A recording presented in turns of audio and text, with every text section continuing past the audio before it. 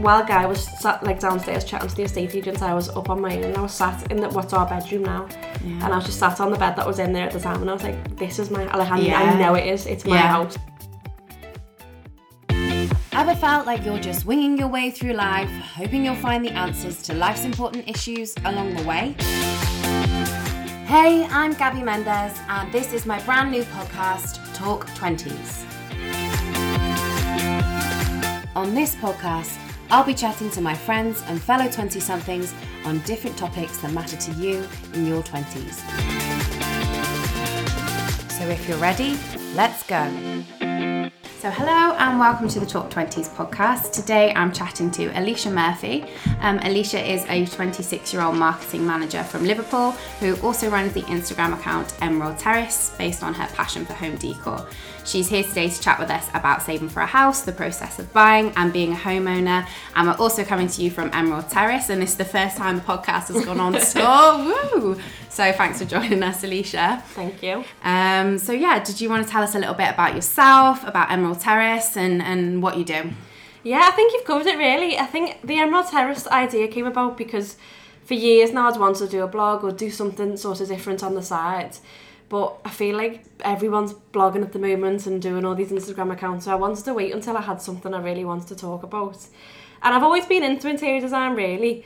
But when we moved in here, I was like, wow, I really can do whatever I want. Like, I can paint any colour that I want. Like, you will know yourself from renting. You can't do much. You can put a nice plant up in a picture, but it was so much fun to be like, I can paint it anything that I want. I can buy any furniture. I can do any sort of construction work that I want or that I can, really. And from there, I thought, well, hang on, I'm just going to go mad with it, and I might as well. And, you know, Guy, my husband, he's very similar to me in terms of our tastes, and we were like, well, we've got no kids, we've got, like, this is our first home, let's go a bit crazy. So I think our interiors probably definitely reflect that. We, like, love all the colourful things, and, you know. It's gorgeous, I absolutely love it. I mean, I've wanted to visit for ages because I've seen it all on Instagram, so I'm really excited to be here today. But I think we're doing something right because there's lots that we've got in the house that my mum was like, oh God, that's a bit much. So I know it's cool then. So that's it really. I've been running the account for about 15 months now. It's carried on growing, which is great. I've been lucky enough to work with some amazing brands, and it's just really fun to do something creative, you know, and have a play with it, really, definitely. And I think having the account as well encourages me to keep going with the reno and keep it tidy enough for pictures, so that's a win-win. Absolutely. I mean, if you're spending your weekends taking pictures and things, that means you've got to tidy up. Yeah, exactly. All the I mean, when I'm hungover, I think, oh God, I cannot do this, but you know, it's better to relax in a tidy space at the end of it all. Yeah, no, definitely. So we're here to chat today a little bit about other people who might be looking to buy a house or considering starting saving for a house. So if we chat first about saving for a house, knowing where to start and that sort of thing. So first of all, who did you buy your home with, as in person, and what were your living arrangements before you bought your house? Yeah, so I bought the house with my husband, who was then my fiancé, Guy. Before we moved in here, we'd lived in a flat in town on Colquitt Street in Liverpool for about 2.5 years, and I absolutely loved it. We were sort of out every weekend, going for dinner every night, like having a great time. And then I think it was a bit getting older, it was like we were more enjoying like staying in on a Saturday and watching a film, and every time we planned like a lovely cozy night, the flat next door would be having a party, and it's sort of a couple of things had happened. I think it just felt like the right time. We'd sat down one day and said, right, we want to buy a house, basically. We want to move. And obviously living in town, it's obviously quite costly to live in town as well. So were you perhaps considering like moving out a little bit further, saving costs? Yeah, definitely. Well, we thought about all these things really. I think for me, when I get an idea in my head, I need to do it like yesterday. And so I came home one day and I was like to Guy, right, we're going home, we're living with mum and dad for a bit and saving. And he was like, we're absolutely not doing that. Like, he's like, I'd rather wait here for another 2 years. Yeah. And he's right, well, he was right at the end of the day. But we were lucky enough that our rent wasn't so bad, but definitely it is, you know, $600, $650 a month. I can't remember, that you think you could be putting towards your savings. Yeah. But or towards a house mortgage that you're eventually going to end up being yours. Exactly. But living in town actually, for us, saved us a lot of money. We both worked really close, so we'd saved a load on transport and all these things. So it just, I think it is hard, but when you've got an idea in your head, I think you can just go for it, really. Yeah. So that's how it all started for us. So when you knew that you wanted to move into a house, how did you go about getting the funds together in order to be able to put down a deposit? Yeah, I mean, I think it started a lot before then, really, because I was very naive might be the word in terms of what I thought buying a house would look like. Yeah. In my head, it was, we need to get X amount of money for a 10% deposit. And it was Guy who sat me down and said, no, what you're not understanding is the more the house costs, the more your mortgage payments are.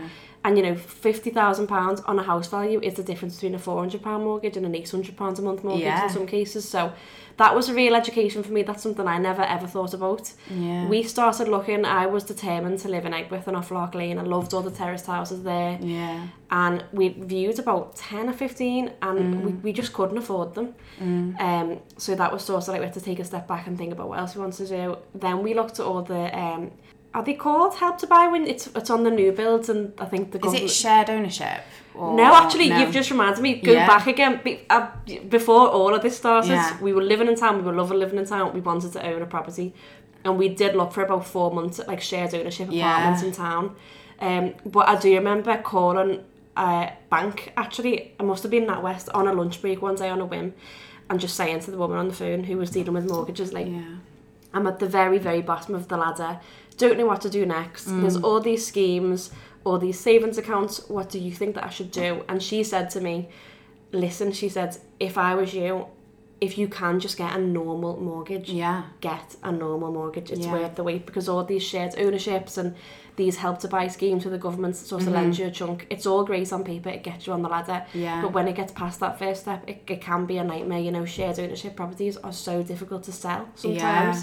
Obviously with the Help to Buy properties, you might be lending 20% of your home price, but you've got to pay that back at the end of the 5 years. So sometimes you can end up, you know, in a worse position than you started. And she said to me, just go down the normal mortgage route, which obviously I was a bit like, oh, because it meant saving and waiting for longer. Yeah, so we'd looked around Lark Lane, couldn't afford it, wasn't in our budget. And then we started to branch out and look elsewhere, and we're in West Derby now. We'd viewed about 10 or 15 houses here, and we found this one, and that was much more affordable. We were in a similar position actually, so we bought a house, but it was pretty much an entire renovation. So we looked at quite a few. We actually started looking at new builds as well. I'll probably chat a bit more about that later on, but we started looking at a number of properties. We maybe viewed like eight or 9. We really fell in love with one, and we put an offer in and it didn't get accepted. And someone else kind of beat us to it, and their offer got accepted. We didn't have a mortgage in principle, they did, that kind of whole argument. And maybe we were like really, really disheartened about it. We really thought we had it, and the estate agents weren't really upfront with us about it, so they kind of led us on in such a way. So we were kind of really gutted when we didn't find that one. And then we viewed a property on a road that we were like, oh, this is a really great location, really like it here. The kitchen had only recently been done, the bathroom had only recently done, but it wasn't to our taste. But we loved the location. And then a couple of weeks later, a property on the same road came up, but it was a complete renovation project. Literally needed gutting. Nothing, like, we have a bathroom that was done by the council for like a wet room because she was disabled. She'd been in the property for like 45 years, the previous owner. So she'd lived there for a really long time, and they wanted to keep her in her home. So the council had done up her bathroom, the wet room, still not to our taste, but it was the one room that is kind of like the newest that had been done, but the rest of it was complete renovation project. So we saw it, like there was a window that didn't even have glass in it, and like, you know, like big like stuff that we needed to do. But structurally, like once we did the home buyers report, everything was there and it was all like sound and everything. So we were like, we want to go for it, and we negotiated down. You know, we were really, really pleased that we'd found something that, you know, we could work with better for, you know, £20,000 less. And so that's saving us so much more on mortgage payments each month. Yeah, definitely. And we actually are not knocking out stuff that's pretty decent. We're knocking out stuff that, you know, can go. Yeah, and like you say, you've got the means then to make it completely your taste, which is, you know, the main thing, I think. Yeah. For me, definitely. Totally. So what did you end up putting down on your house, and how did you know when you had enough money to kind of afford this house? Well, I mean, it was interesting for us because we didn't sit down and say, right, we need £10,000 or we need this. It was done sort of, it felt like it was on a whim. It still took about 5 months all told. Yeah. But we'd basically, like I say, we'd made the decision that we wanted to move. We'd looked into shared ownership, it wasn't for us. We'd looked into Help to Buy, it wasn't for us. Looked around Lark Lane, couldn't afford it, and then found this area, West Derby, which we really, really liked.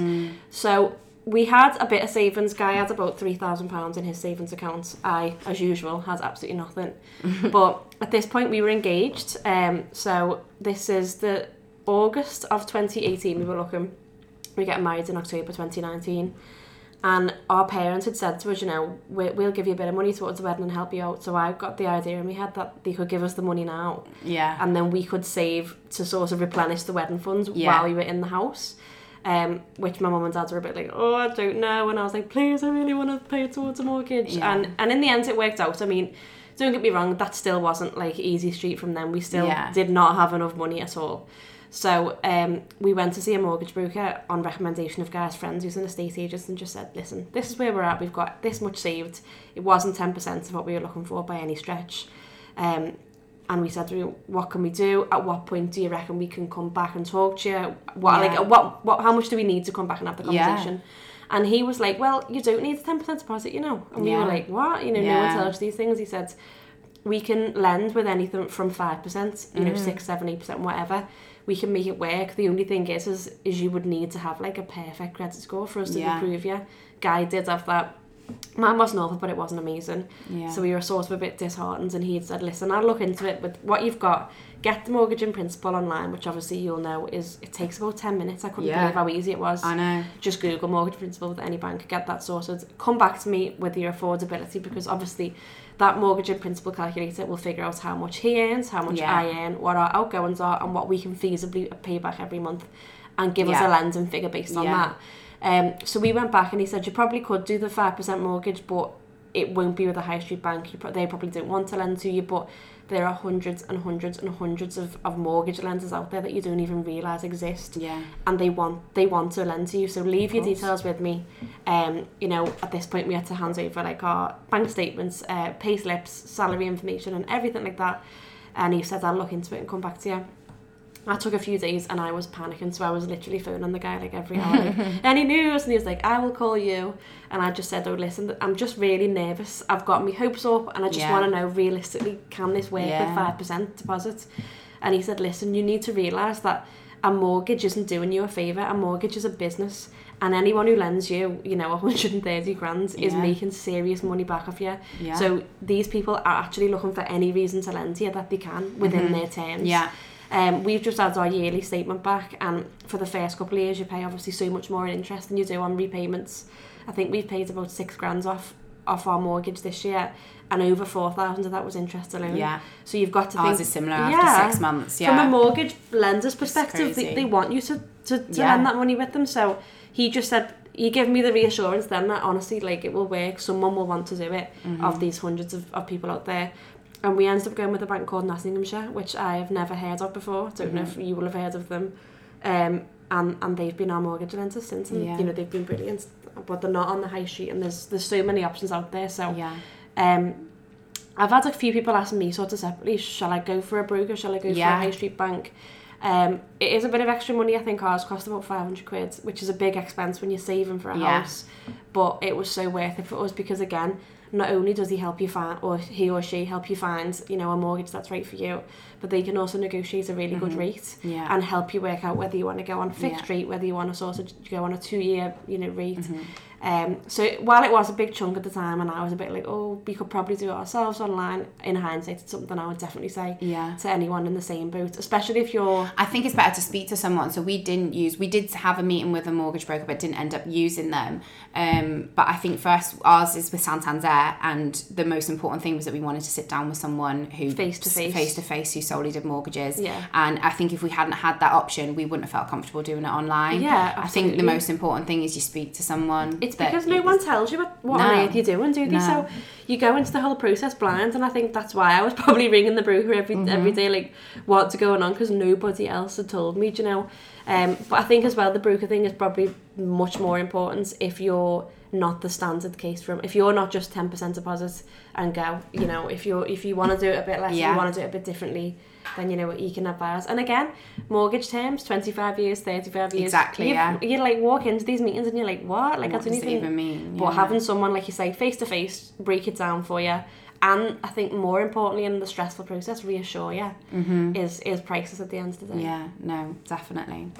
So if we move on to kind of the process of buying, I know we've covered some of the bits there in terms of the steps that you needed to take. What was your checklist for buying a house? Walk-in wardrobe, swimming pool, obviously out the window, but I love to walk in wardrobe actually. Yeah, but, me too. Unfortunately not. For us, we'd looked at the new builds, and I think I was attracted to them because it was an easy option to sort of just move in. Yeah. But I really love a period home. I wanted features, like I love alcoves and picture rails and anything that's sort of like old and that you can have, you know, a lot of fun with. So I think that was the main thing for me, really, features. Yeah, something so with character. In our house, we've got behind you the gorgeous brick walls that are exposed brick. I love them. So they were already in the house, and I think, to be honest, they were probably what sold it to me. Like, I love something a bit different. So that was my sort of main thing, really. I was quite flexible in terms of, you know, we'd said 3 bedrooms, but yeah, flexible in terms of anything else like that, really. I think moving from a rented flat, anything was an improvement for us, really. Yeah. I'm so glad that we've got a yard and an outside space now, especially if we're going to be on lockdown.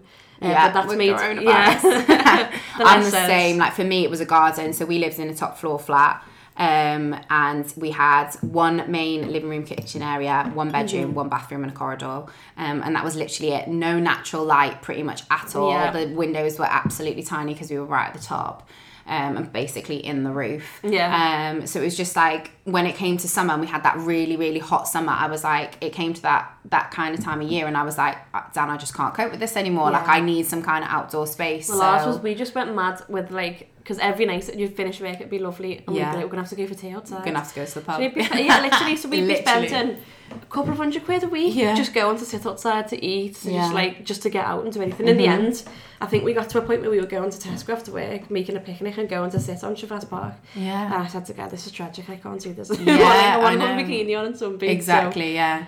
And we had like communal garden area, but you couldn't obviously go like in your bikini and stuff no, like we that. didn't Because even you shared that with other people, and it was like still like miles away from my actual front door. I'd have to lock my front door and everything just to go out. You couldn't just pop out. It wasn't enjoyable. So I think for me, definitely having some outdoor space was really important, and then projects as well. So was this the first house that you ended up putting an offer in for, that you actually, like, I know you said you viewed a lot, was this the first one that you kind of went for? Yeah, this was actually.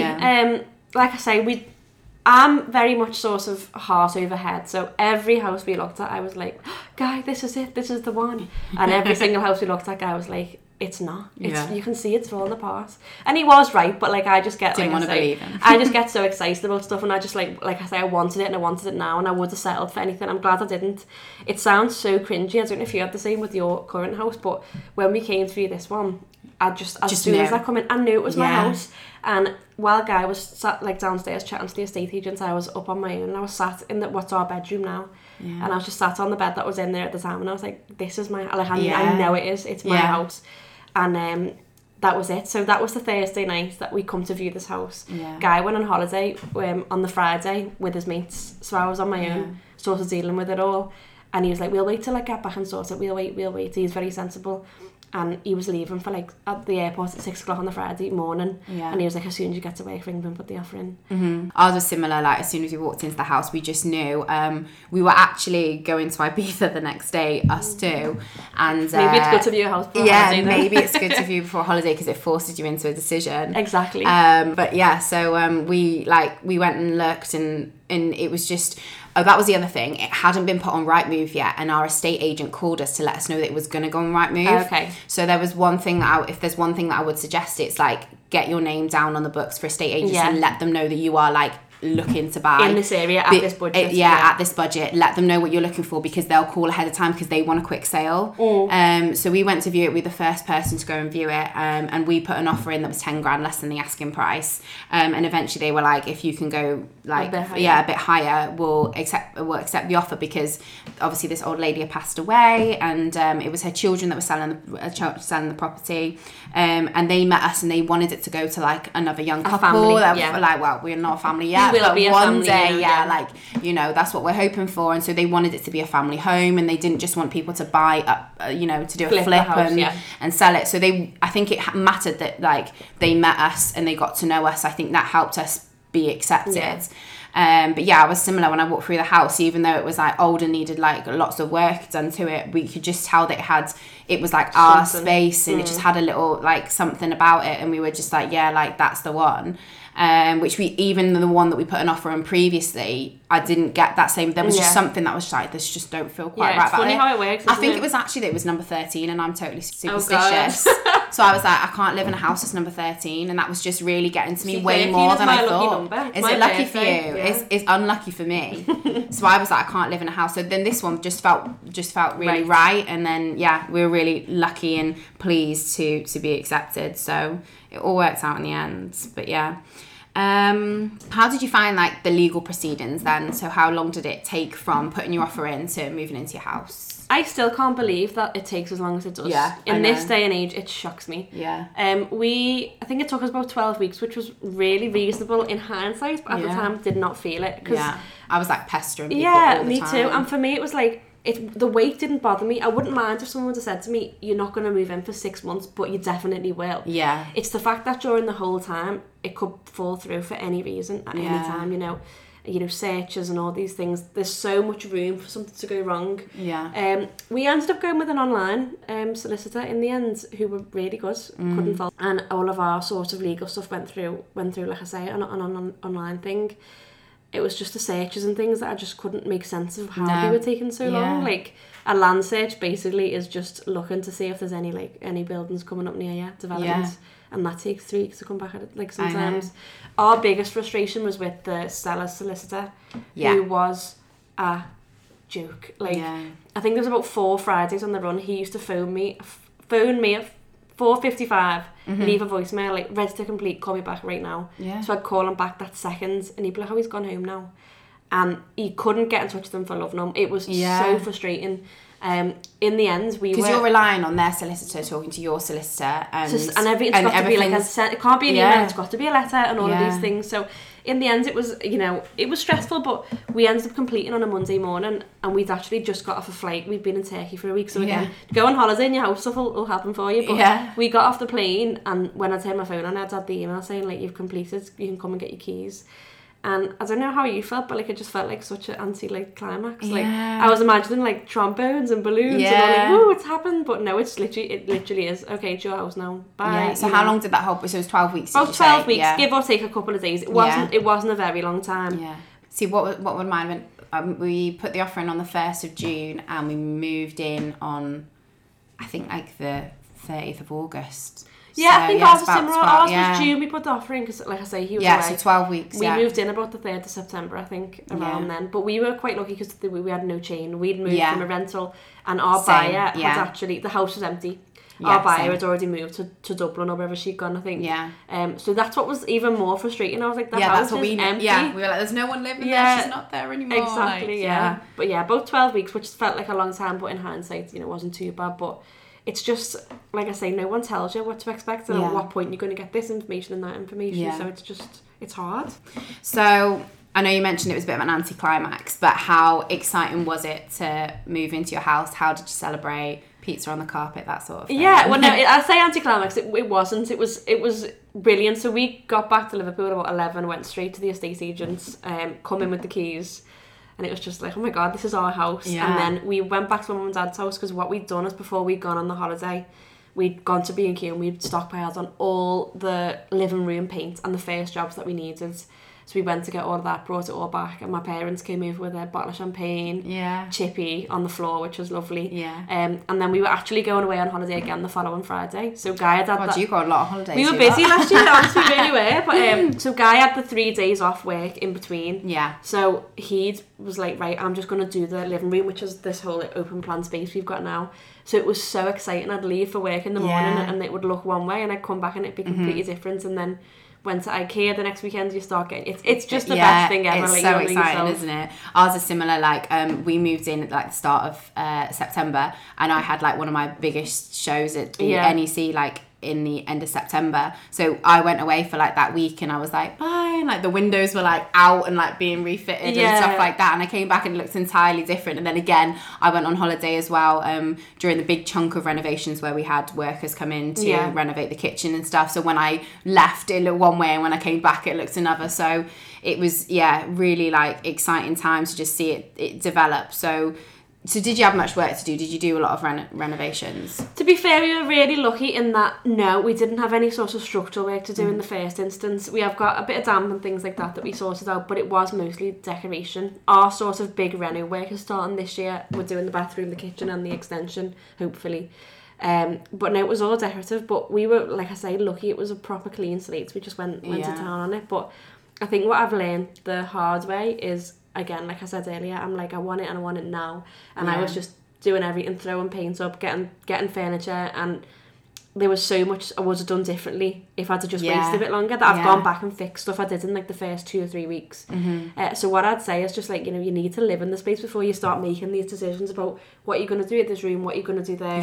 That's such a whether good it's point. Something small like a chair, or whether it's something big like knocking a wall through, until you've lived it and you've moved around and then you've had your stuff in there, you just don't know. So I'd say definitely wait at least 3-6 months, maybe even longer, before doing anything. That's true, actually. We moved in when we first got the keys in like very early September, and then I think it was November when I went to Hong Kong to visit my sister who was studying out there, and we moved out for from just before I went away for 6 weeks. But I think the 2 months that we were living in the space as it was like previously, we could see that like the living room and the dining room had a massive great big wall in between, and like we wanted to make it open plan. It was so obvious that wall needed to be knocked down. And like we had like a little like cupboard right by the front door that had just like coats and stuff like that, but it was like built in like a wall, and it didn't bring any natural light to the corridor. So we were like, that's got to go. And I think it was we couldn't make those decisions 100% until we'd lived in it for like 2 months. Definitely. For us, like I think I completely agree, like you can have a plan and an idea, but I think until you live in it, you're absolutely right, you can't. Exactly. And there's things for me now that I think like, oh, would I actually have chosen that, like if I wasn't 100%. Pressured in the situation,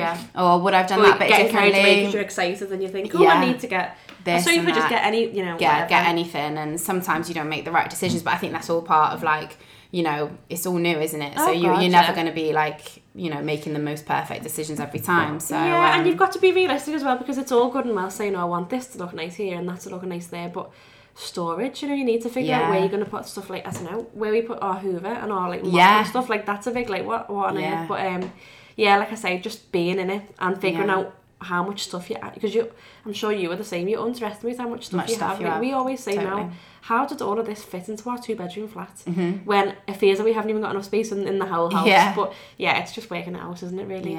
No, definitely. So obviously there's quite a big financial pressure, like when you first move in. Obviously you had quite a lot from the flat as well. There's obviously new furniture and decoration that you want to do. How did you kind of fund it? Was it just through like your income as you had at the time to be able to fund the renovations? Did you have any savings for renovating or bit of both? Like I said, we were sort of in a position where the income that we had to replenish the wedding fund that we'd sort of deposited to move into the house. But we were quite clever when it came to sort of like credit cards and finance. So I'm terrible when it comes to money. Like, I'll hold my hands up, but Guy's really, really good. If it was up to me, I'd have got the card and spent it on ASOS, but he was sort of like, you know, we think we got a loan out actually, at like a home improvement loan that we're still paying off a bit now, but just a little bit every month. That gave us access to a couple of £1,000 just to get what we needed to get done. So we've got the sofa on finance, obviously things like the paint. Like you say, a lot of the furniture came from the flat, but a lot of it didn't. So the loan paid for pretty much all of that, which got us living in the space. It should be paid off in the next couple of months. It's not a lot, but it just made it more manageable, because especially if you've maybe been living with your parents and you haven't got like a bank of stuff already. You do need like a pot somewhere to start from. It's the little things you forget, like an iron and an ironing board, and you're thinking, oh, well, hang on, that's 50 quid that bloody hell, and going from there. So that's what we did, really. We got access to a little we're the same. We used a 0% credit card to pay for our kitchen, so we put literally like the whole of the units and stuff like that, and then we borrowed some money from Dan's mum and dad to pay for the actual labour for that to actually be put in and stuff, but we'd rather do that and pay off like family and stuff month after month than you know, put ourselves into our overdrafts or anything like that. So I think isn't it? There's plenty of options out there that you can, even if you go into a little little bit of debt to do something around the house, Yeah. you don't realise that straight away what you've done is put the value of your house up. Yeah. So when it comes to like 2 years down the line, or if you want to remortgage, you can get that cash straight back out really to repay people, to pay off that card, and you end up back to square one, you know, financially. So it does make sense if you can be strict with yourself, and if you can tell yourself you're only going to spend what you need to spend, really, because like I say, if it was up to me, it would be like holidays and clothes. But guys got control of those cards. But like I say, if you can be sensible and realistic about what you can afford to pay back every month, there's no point saying, oh, we'll get the kitchen on finance, it's going to be £500 a month, if you can't afford it, you know. But if it's, because you've got to think about everything else that's coming out, you know, if you're paying off a sofa finance, if you're paying off the mortgage, council tax, like bills, like it all soon adds up, and you don't want to commit yourself to something extra that you can't then afford. And if you don't need it, you know, it's all these things, need versus want. And a lot of what we've done with our houses, it has been, you know, on a budget really, like while we wait till we have got access, till we pay like the first chunk of things off, we can't do the next chunk of things. That's where we're at now. So mine's like totally bare at the moment in terms of decoration. Like it's just pretty much white walls, you know, the minimalistic furniture at the moment, because, you know, we're still trying to make sure that we can pay everything off and stuff like that. And decor's fun, because like any decorative bits, like, you know, candles, prints, all of this stuff, I don't think, for me, from like an interiors perspective, I don't think it looks good or serves any purpose if you think, right, going to IKEA to get decoration now, because you just end up with tat. I think anything like that is your personal touches that you pick up along the way. So we get a lot of, every time we go abroad, we'll pick up a print from a museum and we'll put that up, you know, things that we've been given as like wedding gifts, Christmas gifts from family, and they all become sort of like, everything's got a story rather than being just like, I've just got it for the sake of getting it, and that's the fun bit, really. No, I completely agree. So did you always know you wanted to decorate your home the way you have, and where'd you get your inspiration from? No, I didn't. Like I say, our flat was very sort of Scandinavian, minimal. We had like the whole grey sofa, wooden shelves and all that going on, and I loved it at the time. And it was definitely suited to us. But like I say, having your own home, you really can do whatever you want. And I had Pinterest boards with all like grey living rooms and silver this and gold that, and I just thought, everyone's doing it. Like, it's only paint. I can change it. Why not have a bit of fun? I'm only 25 when I moved in. Like I say, we haven't got kids. We can be a bit wild. And I always found, like, when we've been on holiday or been out, bars, restaurants and hotels, their interiors were just like everything for me. I love it when it's really sort of looks almost quite grungy and dark, textures like sort of the brick, the velvet and all things like that. And that's where I got all my inspiration from, really. Hotels we've stayed in, and just sort of going against the minimalist and going for a bit of a maximalist type theme.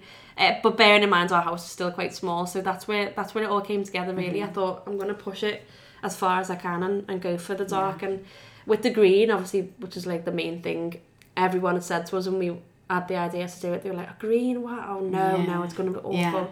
And my mum and dad have come and said, no, actually, it's really, really nice. And I have seen loads of things popping up on like H&M Home, and it's coming to be a trend. And I'm not saying I started it, but so I think we'd looked and we'd sort of decided on the green, and then we went looking for a green sofa to match everything else, and it just sort of came from there, really.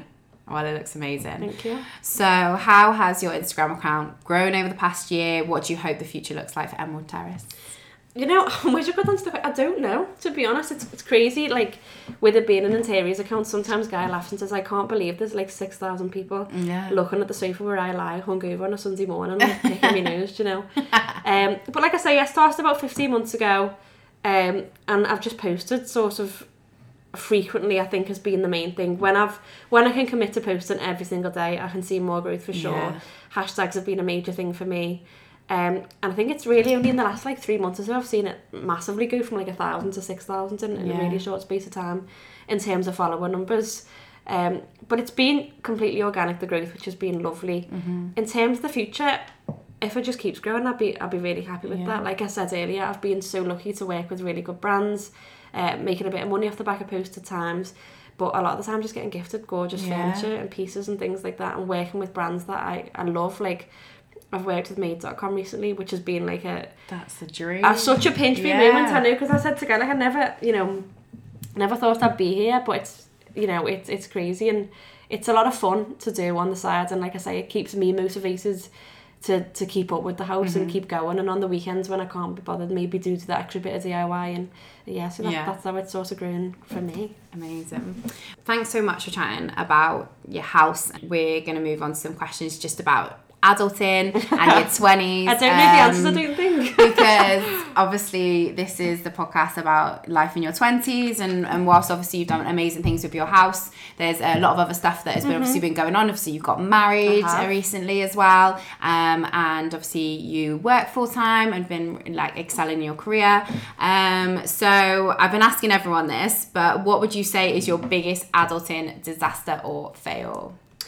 It's probably one that everyone says, but I just wish that I'd always tried to be a bit more sensible when it comes to money. Like I've said so many times in this podcast, I think if it wasn't for being married to Guy, I think I would be like literally homeless at this point. But I think I've always been of the mentality like get it, spend it. I think I look back to when I was living at home and working full time, and all the opportunities I could have saved a bit more, or it maybe spent a bit better.